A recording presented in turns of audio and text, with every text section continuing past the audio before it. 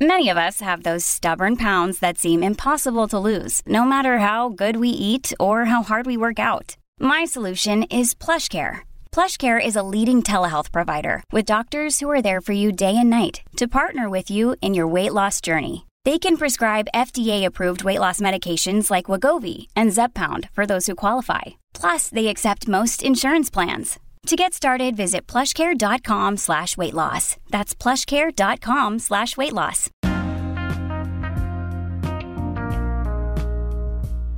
Hey everybody, what's up? Welcome back to another episode of Everything Kratom, the podcast about anything and everything Kratom.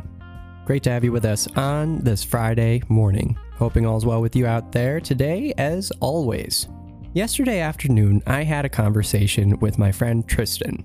He was the first person that I ever interviewed for this show, and he's come back on a few times since. And each time I learn a whole lot about pain management and chronic pain and what it's like to deal with all the difficulties of having chronic pain, which Tristan certainly has. And, just getting life updates. I've always found them to be really beneficial to myself, my own understanding of the different things going on out there and the different ways people experience Kratom. And Tristan certainly has some interesting insights into Kratom, where it fits into society, how it works for him, and, especially his viewpoints on tapering down and his experiences with that. And I think that that's something that a lot of people have found interesting as we've followed Tristan over this past year in his journey of tapering down his own Kratom use. So as always, I think this was a great conversation, and I hope you enjoy it too. And just as a quick note and disclaimer, this show does not condone or encourage anyone to take Kratom or think about Kratom or do anything with Kratom or any other substances. And this episode also does contain some difficult topics. So just wanted to warn people ahead of time. Okay, on with the show.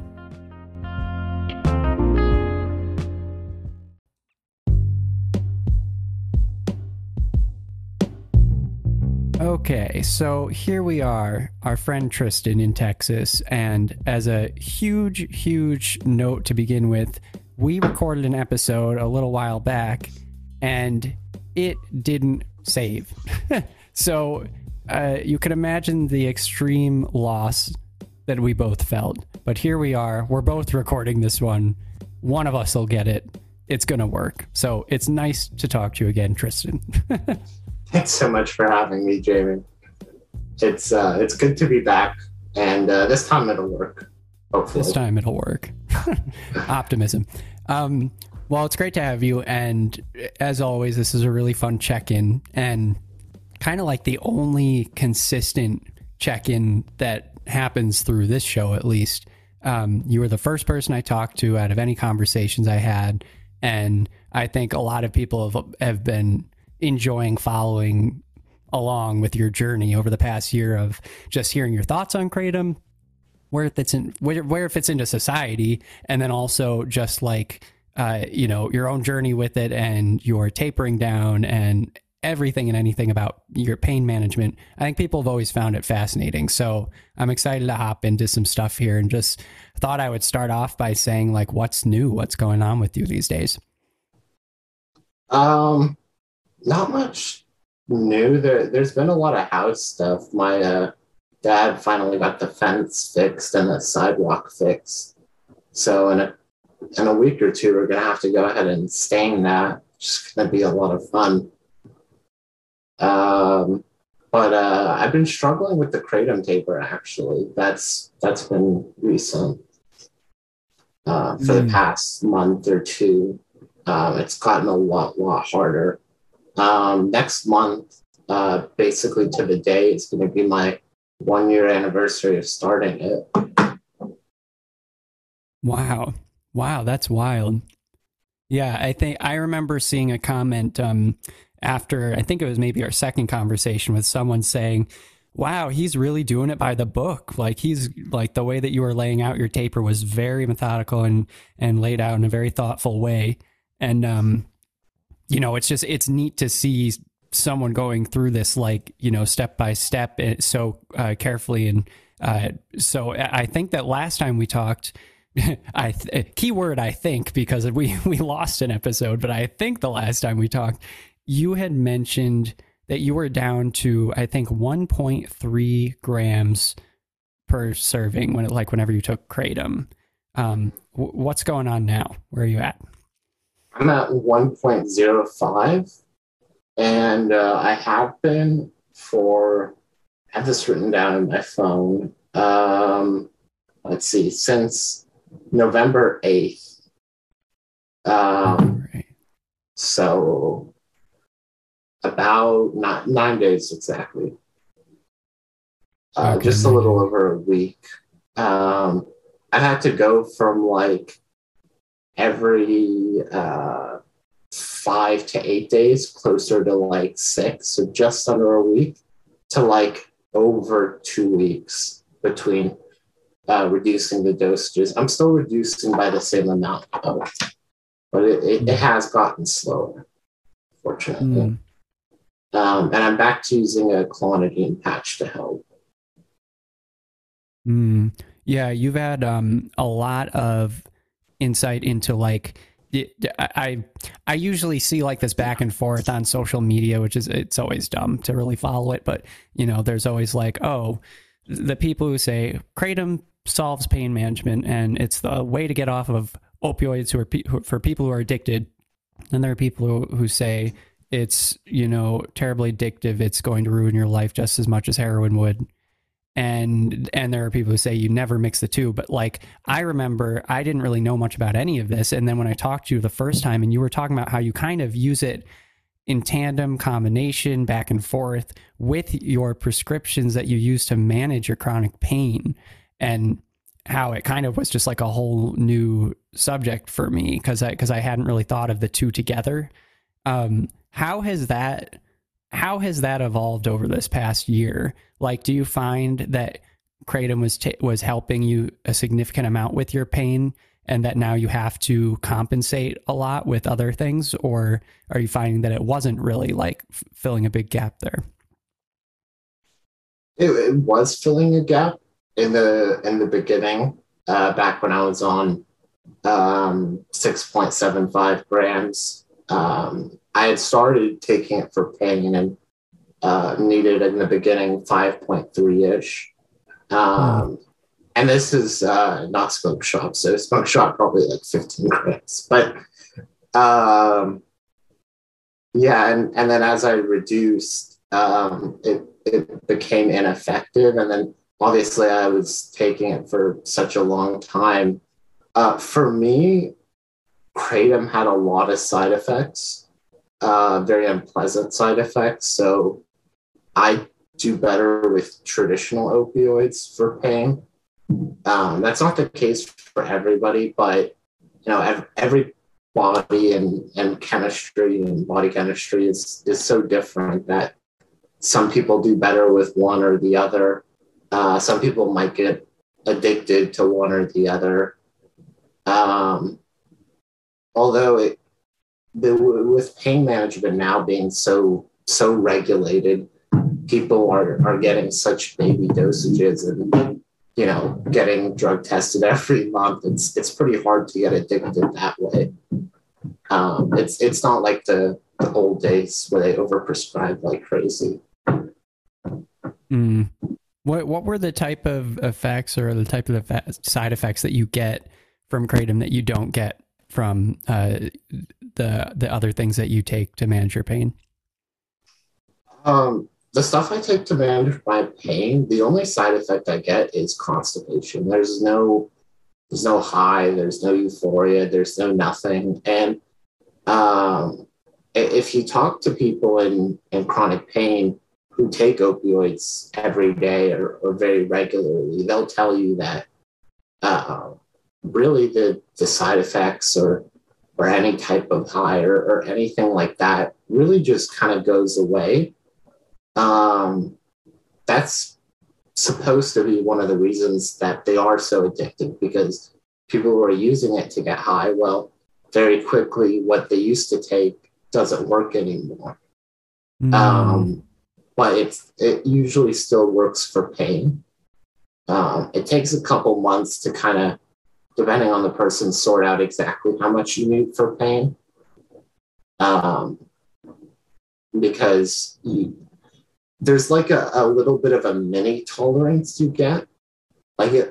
I remember a 7.5 milligram Norco in the ER when they gave it to me for pain in the ER was, so strong I was falling asleep almost. But now that's not much of anything. But like you kind of stabilize on a dose, and then you can keep at that dose for a really long time. Some people are taking the same dosage for a decade or longer. That's definitely not unheard of. Yeah. And what kind of kratom do you take, or have you been taking as you've been tapering down? I forget if I've asked you that before. I think you have, but it's mostly just been reds. I was looking to mimic opioids for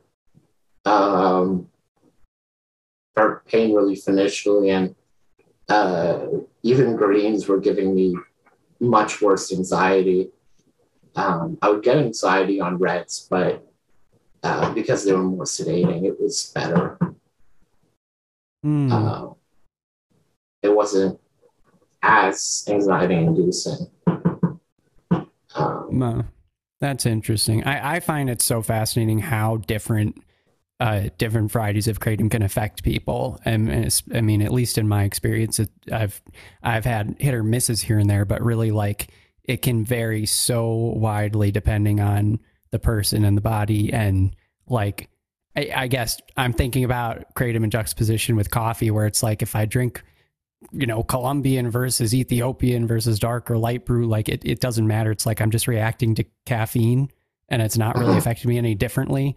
But with kratom, it's like, oh, well, is it green? Is it red? Is it from this island or that one? It's just wild. Yeah, I think kratom's a little more intense than coffee for sure, though. But I get what you mean. Like some people can do coffee or can do like black tea, but they can't do coffee because of the caffeine. Right. And actually thinking about it from kratom, you're really only reacting to the alkaloids, like the alkaloid differences where it's grown green, white versus red.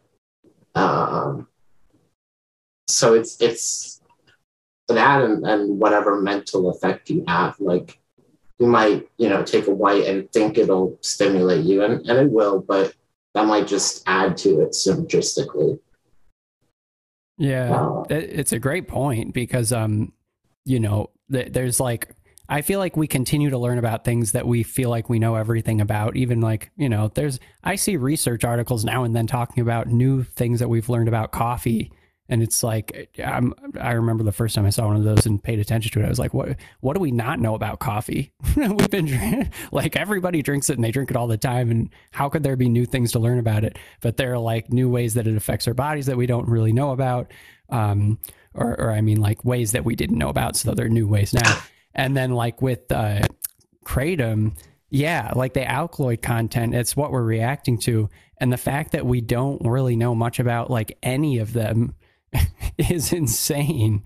It's like just the tip of the iceberg. There's so much to look into.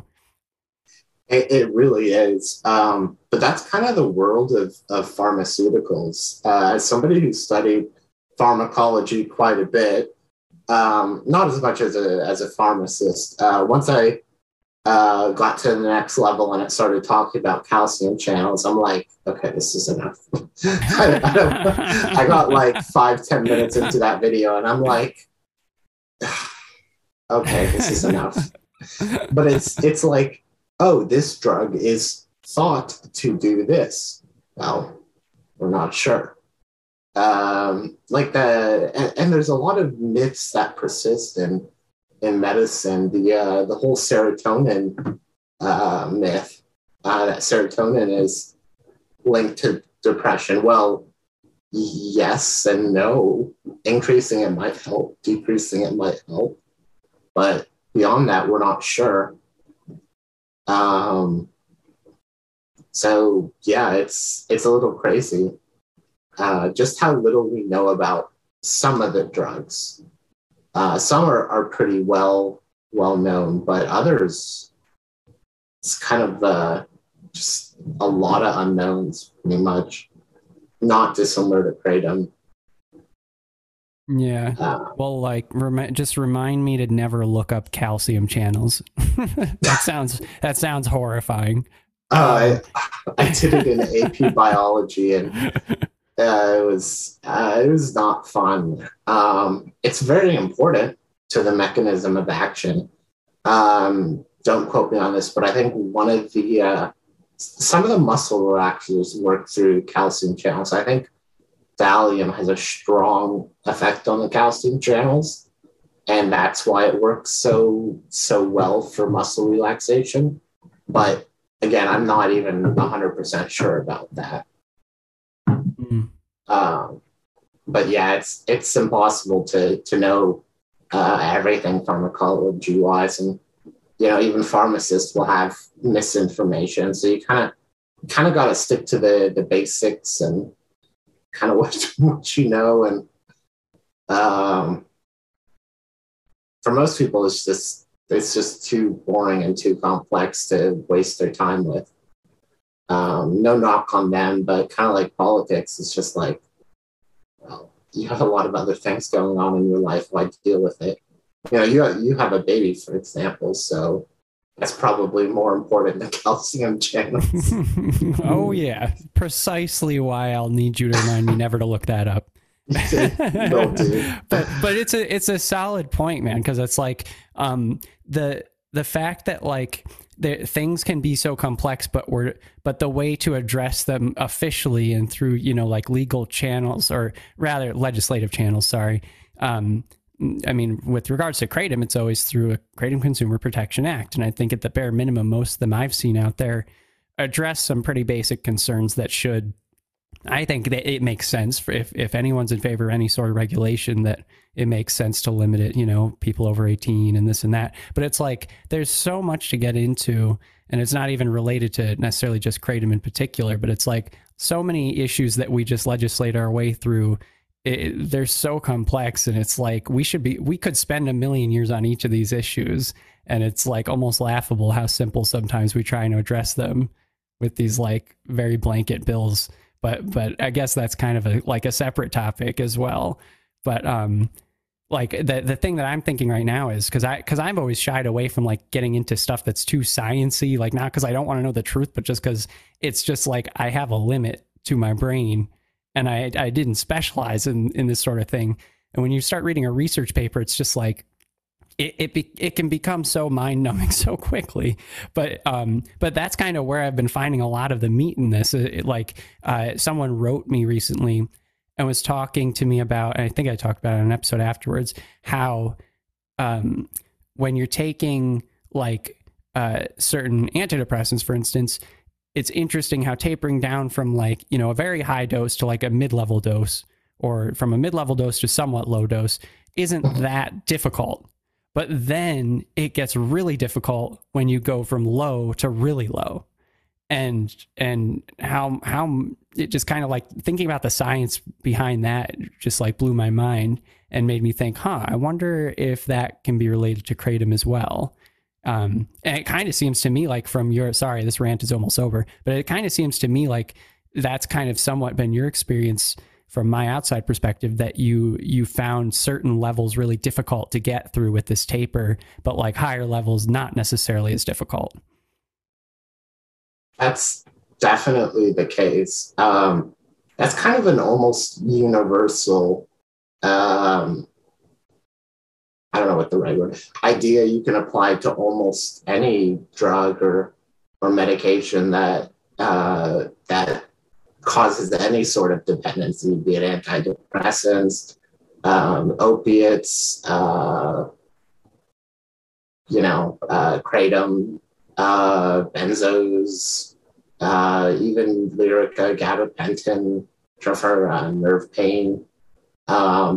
Pretty much anything that causes your body to be dependent on, almost all of them have that that kind of characteristic. Some more so than others, for sure.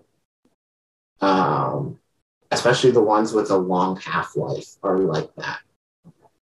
Because really it's your body's trying to reach homeostasis. And when you introduce a drug to the mix, well, eventually it's going to get used to that and reach homeostasis. And when you reduce a little bit, when you're at a high dose, it's not too hard to reach homeostasis. But when you're on that low dose, the blood plasma concentration, aka the amount of drug in your system, the percentage difference becomes much bigger, and it's much harder for your body to reach homeostasis. Sorry, that probably was needlessly complex, but I think it's fascinating. And plus, this is my show. We can talk about whatever we want. True enough. No, I love it. I mean, like it's exactly the kind of thing that I think is needed. Like just this long, like sort of like, we need to have long thoughts about these sorts of things because they're so complex sometimes.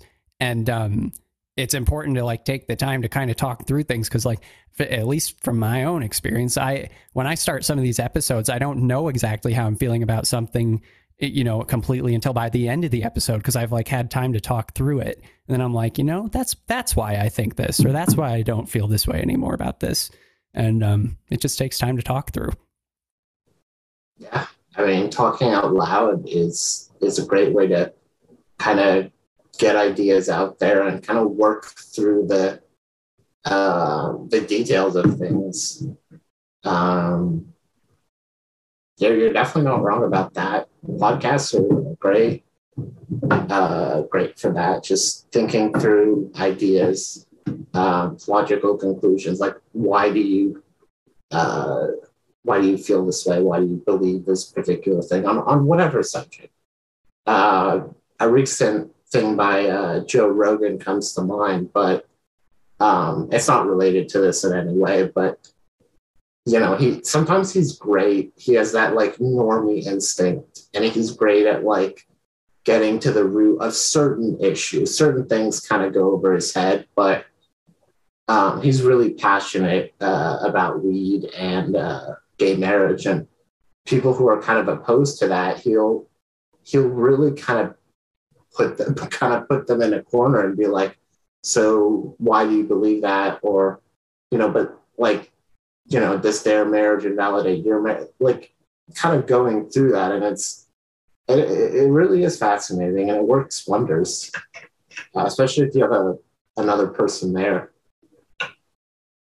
Yeah. And I have a feeling that this sort of technique of talking through things would also be a good way of like, you know, I find that it's helpful for me to see like when I'm talking with someone and they talk through things and I maybe even have a different viewpoint, the way that I react, the way they react, it helps me understand like the intent of the other person.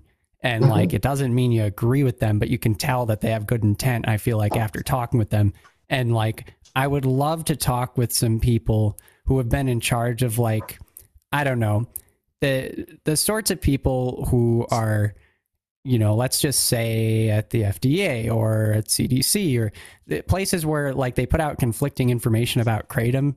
I would love to just sit down with someone out there and just talk with them through things for a while. Cause then I would at least I don't like pushing the idea that like there's any sort of like conspiracy, you know, to make it so that Kratom should be illegal or whatever because of money. But like all the evidence I see is pointing that way.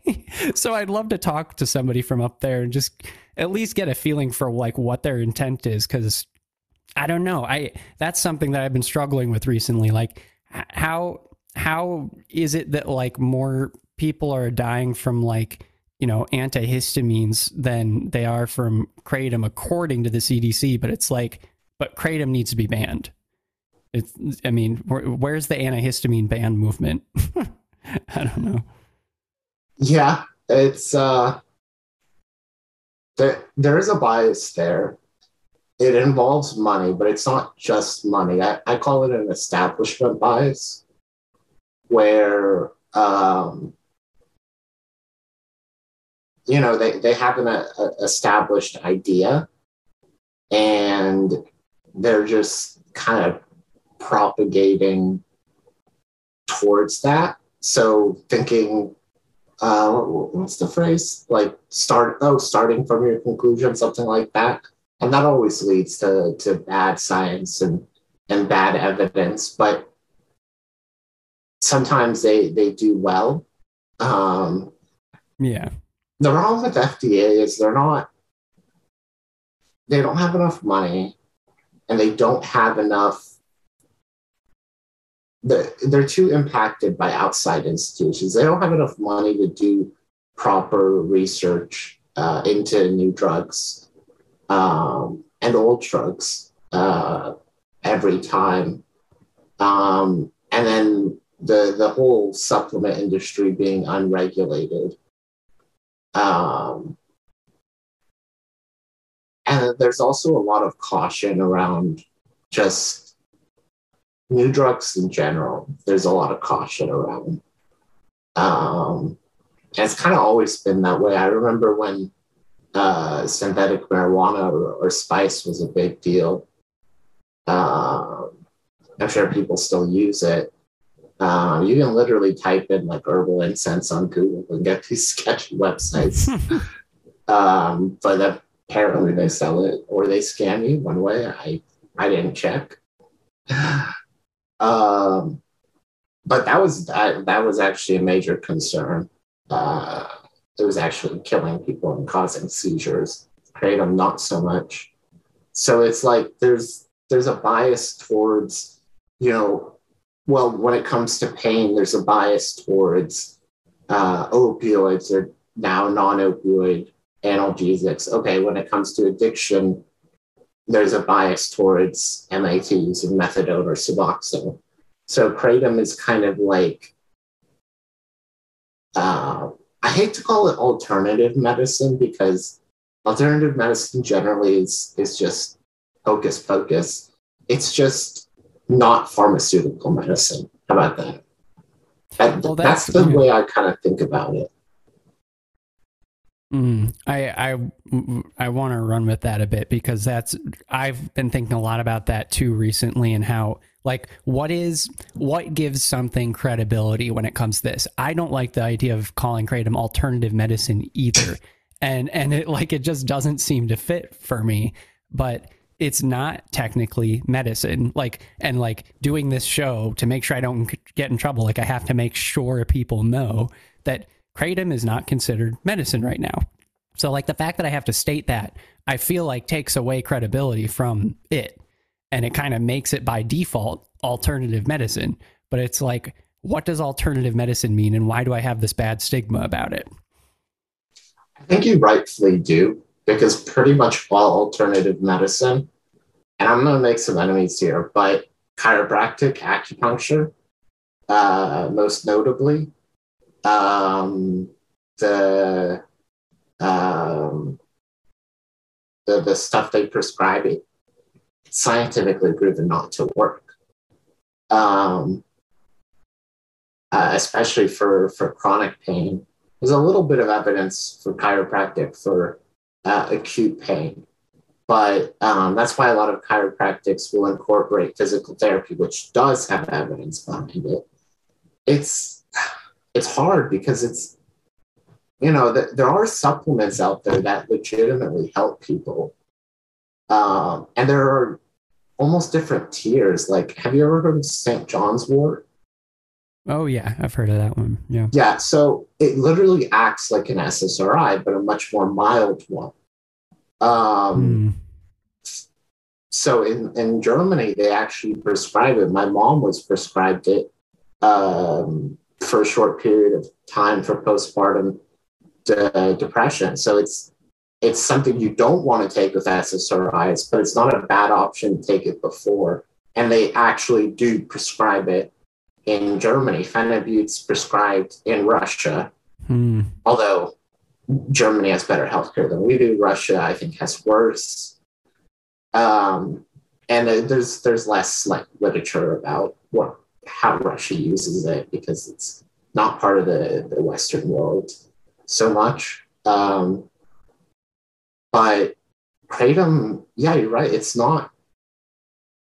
It's. I guess alternative medicine is a lot of like, this is not evidence based. Do at your own risk kind of thing. Mm. But kratom has evidence, but is still do at your own risk because you're not having a doctor prescribe it. You're not picking up at a pharmacist. There's not really regulation around it.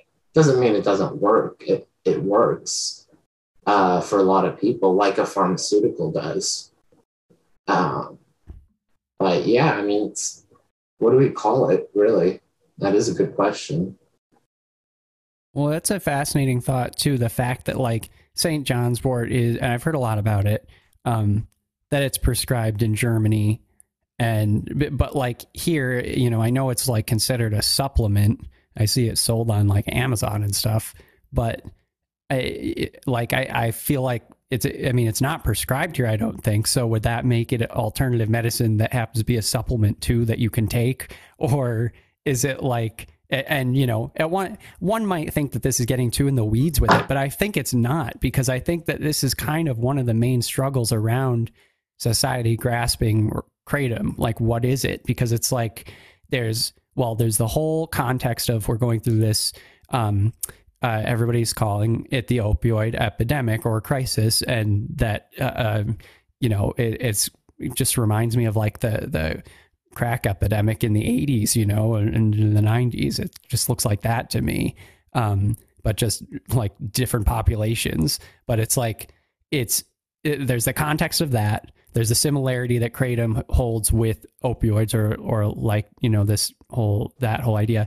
And then there's also like this aspect of how much legitimacy does something have to be considered medicine? Does it need evidence? But does it also need to have the seal of approval from the United States government to be considered medicine in the US? And it's like, legally, yes. But aside from the legal aspect, like just people talking about things, I don't know. And it also makes me think like, St. John's wort grows in fields around my house. Like I see it there all the time. And it's been thousands of years where people like pick plants that grow in their backyard that help heal them. And that's always been a thing. And that wasn't alternative medicine at the time. That was medicine. Like, go and pick the medicine in your backyard. I don't know. I love thinking about this sort of thing. Yeah, it's pretty fascinating, and it can even get in pretty sticky waters. I mean, the milk of poppy or poppy seeds have been used for thousands of years. So that's essentially morphine. But if you want an early example, heroin was used until the 90s in European hospitals. So, not some third world country. Yes, not even kidding. Yeah, because if you look at it chemically, there's nothing inherently wrong with heroin. It's more processed morphine. Like they take morphine, add a chemical, and turn it into something that's about twice as strong. So it essentially, and it's a prodrug to morphine. Prodrug meaning it doesn't act on its own. It goes in the body and then converts into morphine. So when you're giving someone heroin, or I guess no one's giving it anymore. They banned it in Europe because of the stigma around heroin. But when someone's going through heroin withdrawals, really what they're going through are really severe morphine withdrawals. So it's kind of like, well, I mean, that's a whole, for a lot of people, that's probably too much to accept or wrap their brain around. But, there are stronger drugs than heroin out there that we use. Dilaudid comes to mind, oxymorphone, which is a metabolite of oxycodone. Metabolite meaning it's something that when your body takes it and processes it, also comes out. That's 3 times stronger than morphine, while heroin is twice as strong. I don't remember how, 3 times as strong. Dilaudid, I don't know how much, it's a lot stronger than morphine or heroin, for that matter. So it's weird. That's all I can say. I mean, the world of opioids, it's kind of a mess, to be honest. At least pharmacologically, like there's so much out there to learn, and weird uses. We still haven't figured out how to make morphine in a lab. And I guess even the fact that we're still using opioids for pain is in and of itself kind of like, people are like, oh, why isn't there a non-addictive painkiller out there?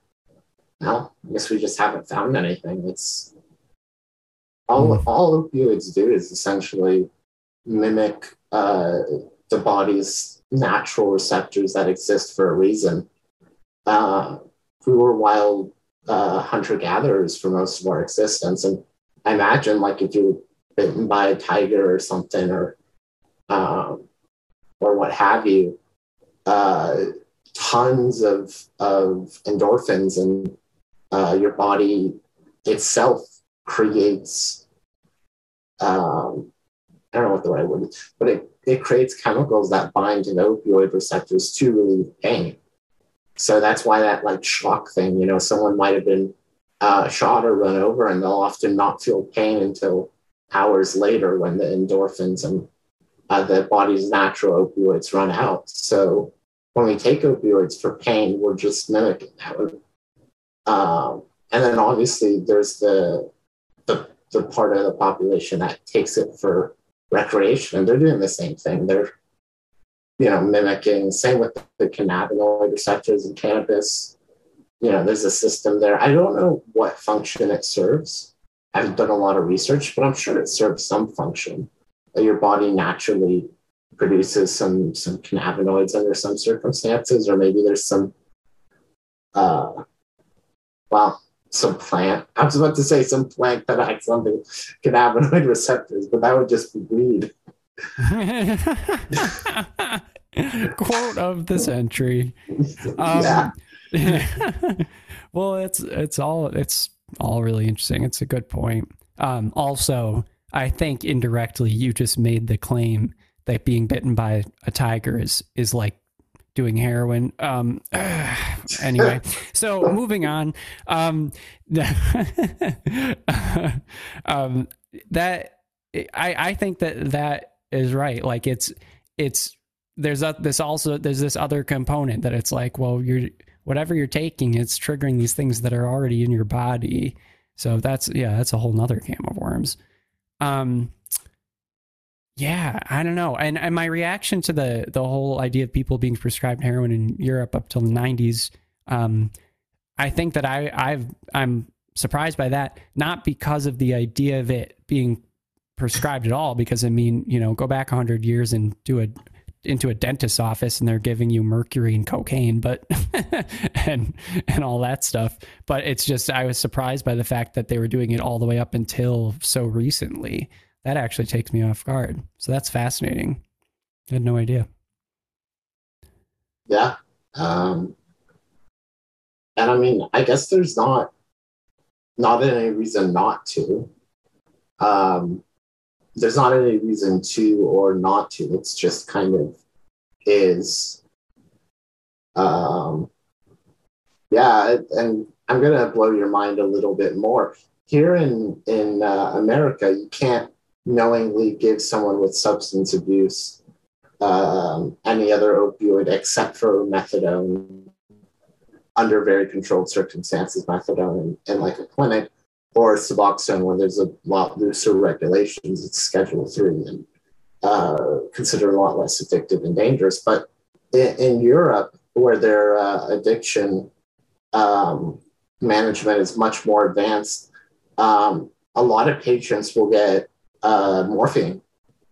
And now they're introducing, in parts of Canada and Europe, they're introducing for addicts that haven't had success with other forms like methadone, Suboxone, morphine. they're actually like giving them controlled amounts of heroin. Like not even kidding. You know, there was I think a vending machine in Canada. Don't quote me on this. So it's very limited.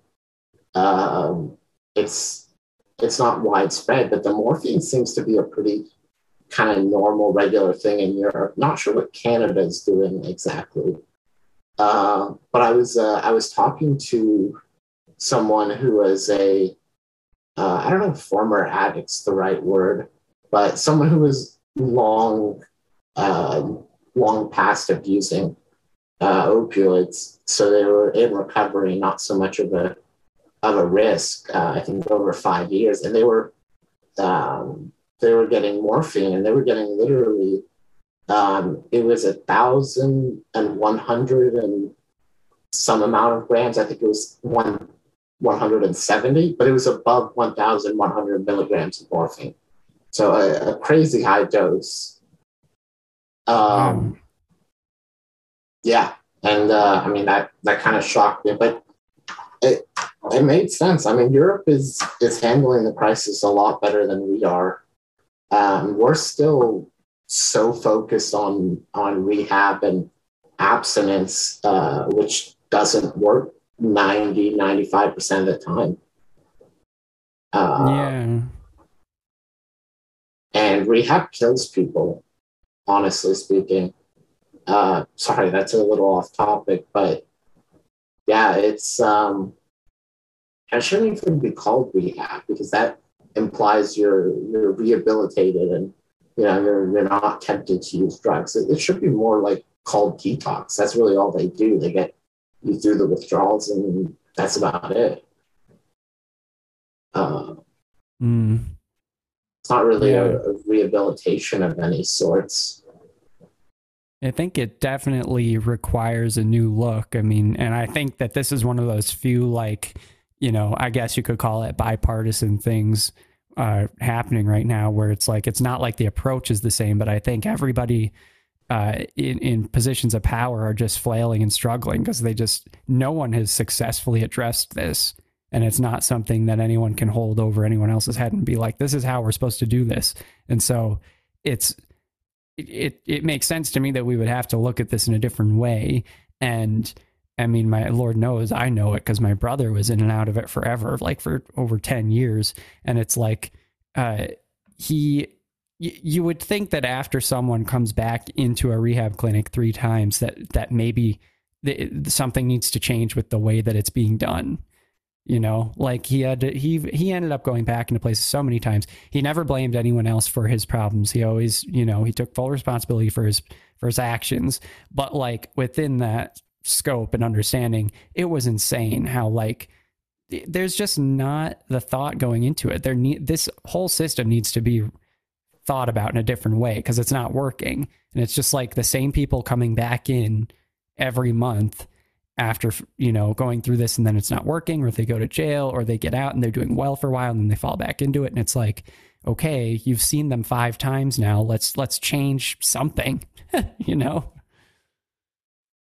Yeah. And our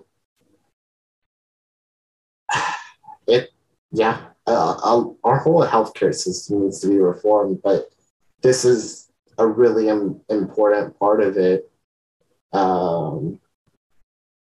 The lack of access to MAT, methadone clinics and Suboxone. If you don't have insurance, technically this, if you have a hardcore heroin habit, it's probably cheaper to go to a clinic or a Suboxone thing, but where are you gonna stay during the withdrawals? How are you gonna get through them alone on the streets? I don't know how many addicts are living homeless on the streets, but from the documentaries I've seen, a lot of them will numb their pain and they'll sleep great on hard concrete with a couple, blankets maybe, and it's that. heroin doing that, getting them through the night. What happens when they don't have that crutch anymore and they're going through horrible withdrawals? And it's pretty bad. It reminds me, there was a study done that it would literally be cheaper if we were to give all homeless people a place to stay than how it currently is, with all the costs of taking them to jail and the policing costs and all that. And I mean, you'd obviously be doing a lot of good things, and you know, you wouldn't be putting them in nice places. You'd be putting them in a tiny 1-bedroom apartment, or probably not even a 1-bedroom, probably like a studio or something. But to think about how many millions of lives you could help, and you'd save money. But it's just like, there's this established wisdom, the establishment bias, and it's you know, it's hard to push against that. Like there's a established bias that pushing on doctors and pressuring them to prescribe less is the solution, as more and more deaths tally up. And unless you have a big shakeup, I don't know if much is going to change. I think it'll get better slowly. I mean, compare now to 10, 15 years ago, at least people are a lot more informed about the risks of opioids. And honestly, shame on those doctors that fell for the OxyContin marketing. I mean, I'm no doctor, but like pharmacologically speaking, like we've known opioids are addictive for over 100 years. How could you not think that this thing is addictive? You know, turns out it's more addictive than morphine, but and maybe that's, you couldn't guess that, but you could at least guess it's addictive. It's an opioid after all. It's ridiculous, but at the same time, we had doctors that shouldn't be managing chronic pain, who didn't have the specialization, and the rules and stuff didn't exist back then. So it's such a messy topic, man. Yeah, totally is. And, you know, coming full circle recently with I know that there was some sort of lawsuit settlement with one of the primary culprits in terms of the pharmaceutical industry, the companies having to pay all these states like a few $1 billion or something like that. And, you know, it's interesting. And at the same time, it's like, you know, laughable isn't the word, but it's something along the lines of that. And it's like, great. All right. Well, you know, you duped these doctors or bought them out. You got a bunch of people addicted to this stuff. And then, you know, have ruined so many lives. And then it's like, well, we'll, you know, send them a bunch of money to each of the states and we'll call it even. You know, it's like, what? Anyway, maybe moving into a different topic. I always enjoy talking to you also about, I like to ask you questions about like what you think is okay and not okay, because I often find that we're kind of in different places, but that you help me think about things in a different way. Primarily, I'm thinking about like, what I want to ask you is, I've seen a few cases recently where people have died and the cause of death has been ruled kratom intoxication, basically. And, you know, the most recent one, I think that, well, one of the most recent ones is the most prominent out there right now, is this person who was 23 who passed away, and they had taken really concentrated kratom extract. And they also had an antihistamine in their system and an antidepressant in their system, which don't play nicely together. So there's that aspect. That aside, what do you think about kratom extracts? What's your feeling on them? I don't like them generally. I think most people should stay away, most kratom users, but they do have their purpose. You know, I'll try to sum this little intro up as quickly as possible. But when I did research on pharmacologically and managing chronic pain. I wanted to be safe with it. So I also spent hundreds of hours doing research on addiction. And, that part of that involved going to the Reddit opiate forums and seeing why people started and what have you. And it turns out regular kratom just isn't strong enough for people who are addicted to fentanyl, which is very common nowadays since pretty much every opiate's cut with fentanyl. So people who are really, really addicted and their drug of choice is fentanyl, they actually need the extracts. So unfortunately, I'd say leave them around, but don't use them unless you're one of those cases, one of those people that has to use it. And then obviously regulate it. But I wouldn't want the regulations to weaken it. Maybe just have to have it be tested and have the percentage of how to pronounce the alkaloids, but the 7-OH and then the mitragynine or I just recently learned. Yeah, I just recently learned it's mitragynine. So finally, I'm saying it right. Mitragynine. That's the alkaloid, right? That's the primary alkaloid, yeah. Yeah, the one that's typically at 1%. Okay. Yeah, I mean, I think they just should be regulated. I don't think access to them should be cut off. One of my biggest beliefs is freedom to a certain extent. Obviously, your freedom ends where my freedom begins kind of thing. But just regulation on them, because those are the ones that are more likely to be spiked with something else. There's a small cases of some of them being spiked with the O-DSMT. I believe that's the correct one, but it's the drug that tramadol turns into, since tramadol on its own does nothing, but it turns into actually a pretty potent opioid. Just a lot of people don't metabolize it well. And it's not always super pleasant. So that's why a lot of people, including myself, don't like it. It gives them horrible side effects. But yeah, there was a case of that mixing with kratom extracts. That happens way more frequently than adulterated kratom leaf.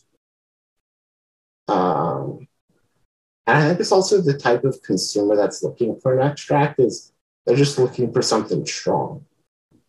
They may be less careful than, I guess, your average person who buys online, knows not to buy headshot stuff, But I guess just regulate it like other kratom, maybe a little more regulation. Maybe 2 lab tests instead of 1 lab test, because you do have to be careful with those extracts. They're really strong. In a sense, you might be bypassing the plant's natural anti-overdose mechanisms to a certain extent.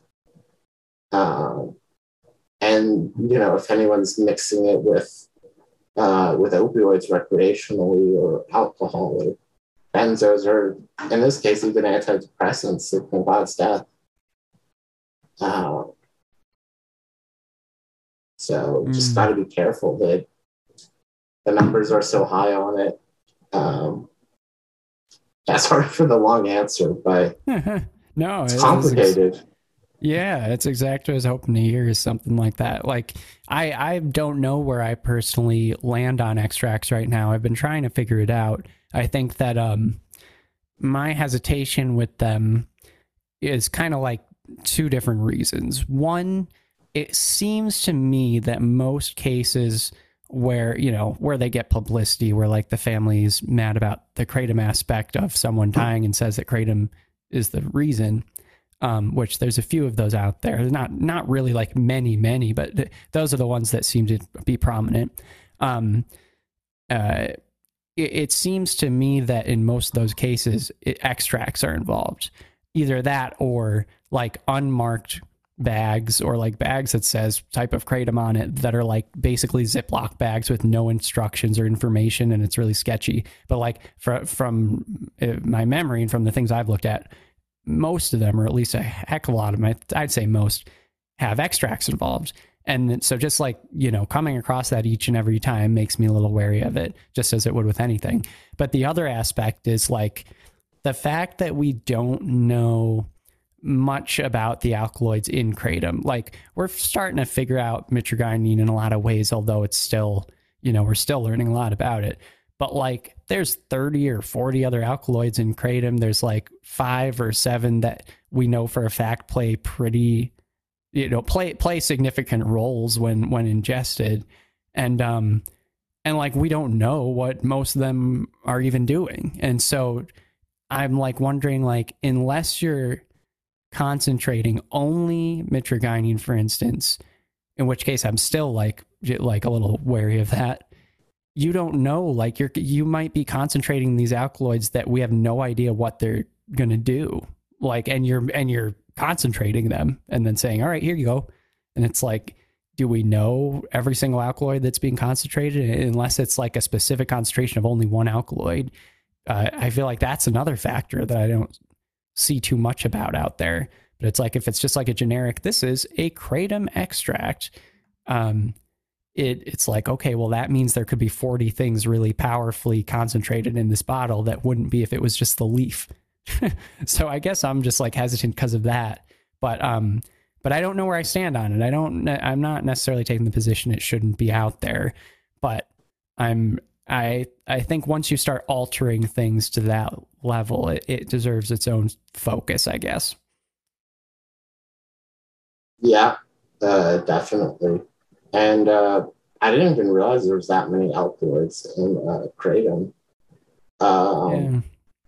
But it makes sense. And to add to your point, actually, well, I mean, obviously the most abundant alkaloids are the mitragynine, probably pronouncing that wrong again, and the 7-OH, and those are the ones that cause any type of high. So I think extracts typically focus on that. But I'm sure they have some of the other stuff. But I think they have a lot less of the other alkaloids relative to those two, because they don't have that kind of effect. And that actually might cause a lot of danger. Like kratom being one of the few drugs, especially opioids, that you can't overdose on. Some of those other alkaloids are probably responsible for that. So kind of not extracting them in the same percentage quantities could actually be really dangerous. Well,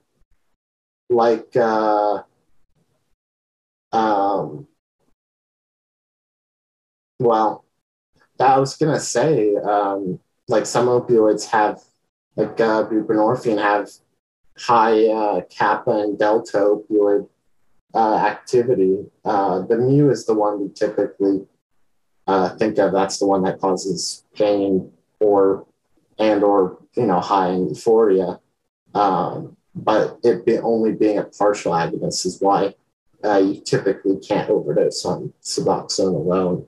Same with kratom. Mitragynine is thought to be a partial agonist. But there's that thought that word again. But those other alkaloids might be really important to preventing overdoses. And then obviously you have to consume so much kratom to even risk it, even mixing it with other things, versus an extract where it's like you might have 10, 20 grams worth in a tiny little bottle. You have a couple bottles.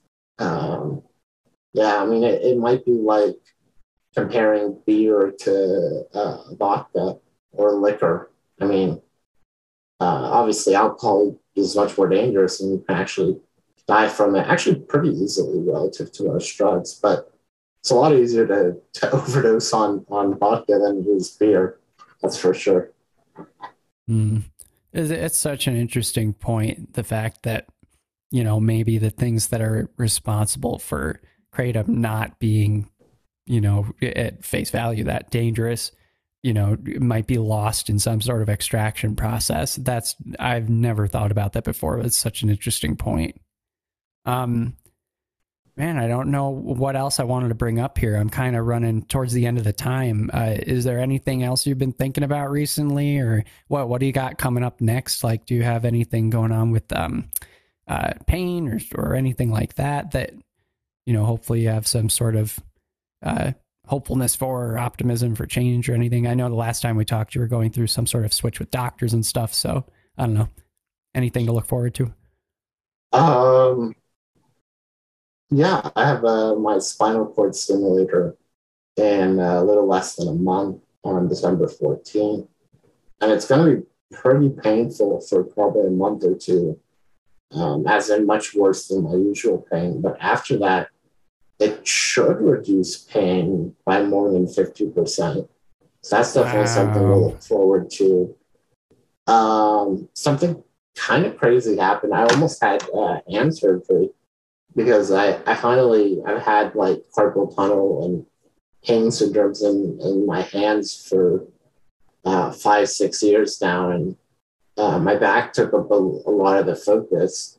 But now that I've hit my insurance out of pocket, I went and got an EMG done, which is like a nerve test, and it showed nerves being pressed in one of the nerves in the elbow, in both elbows, and one of the median nerves in the left hand, but not the right hand.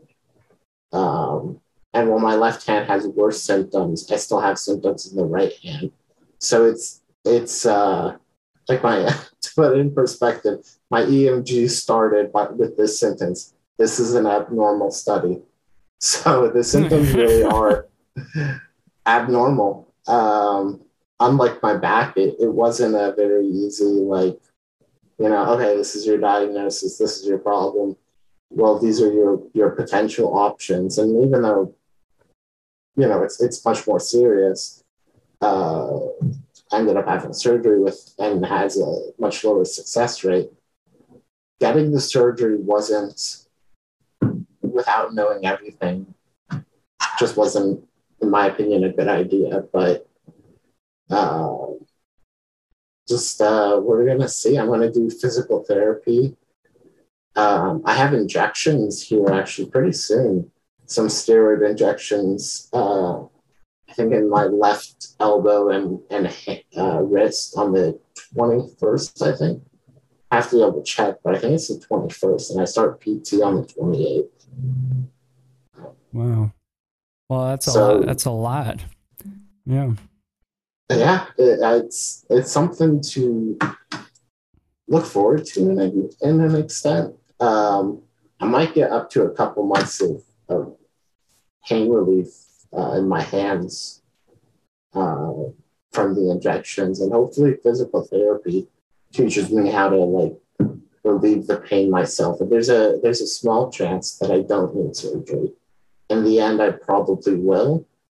We're just not sure what kind yet.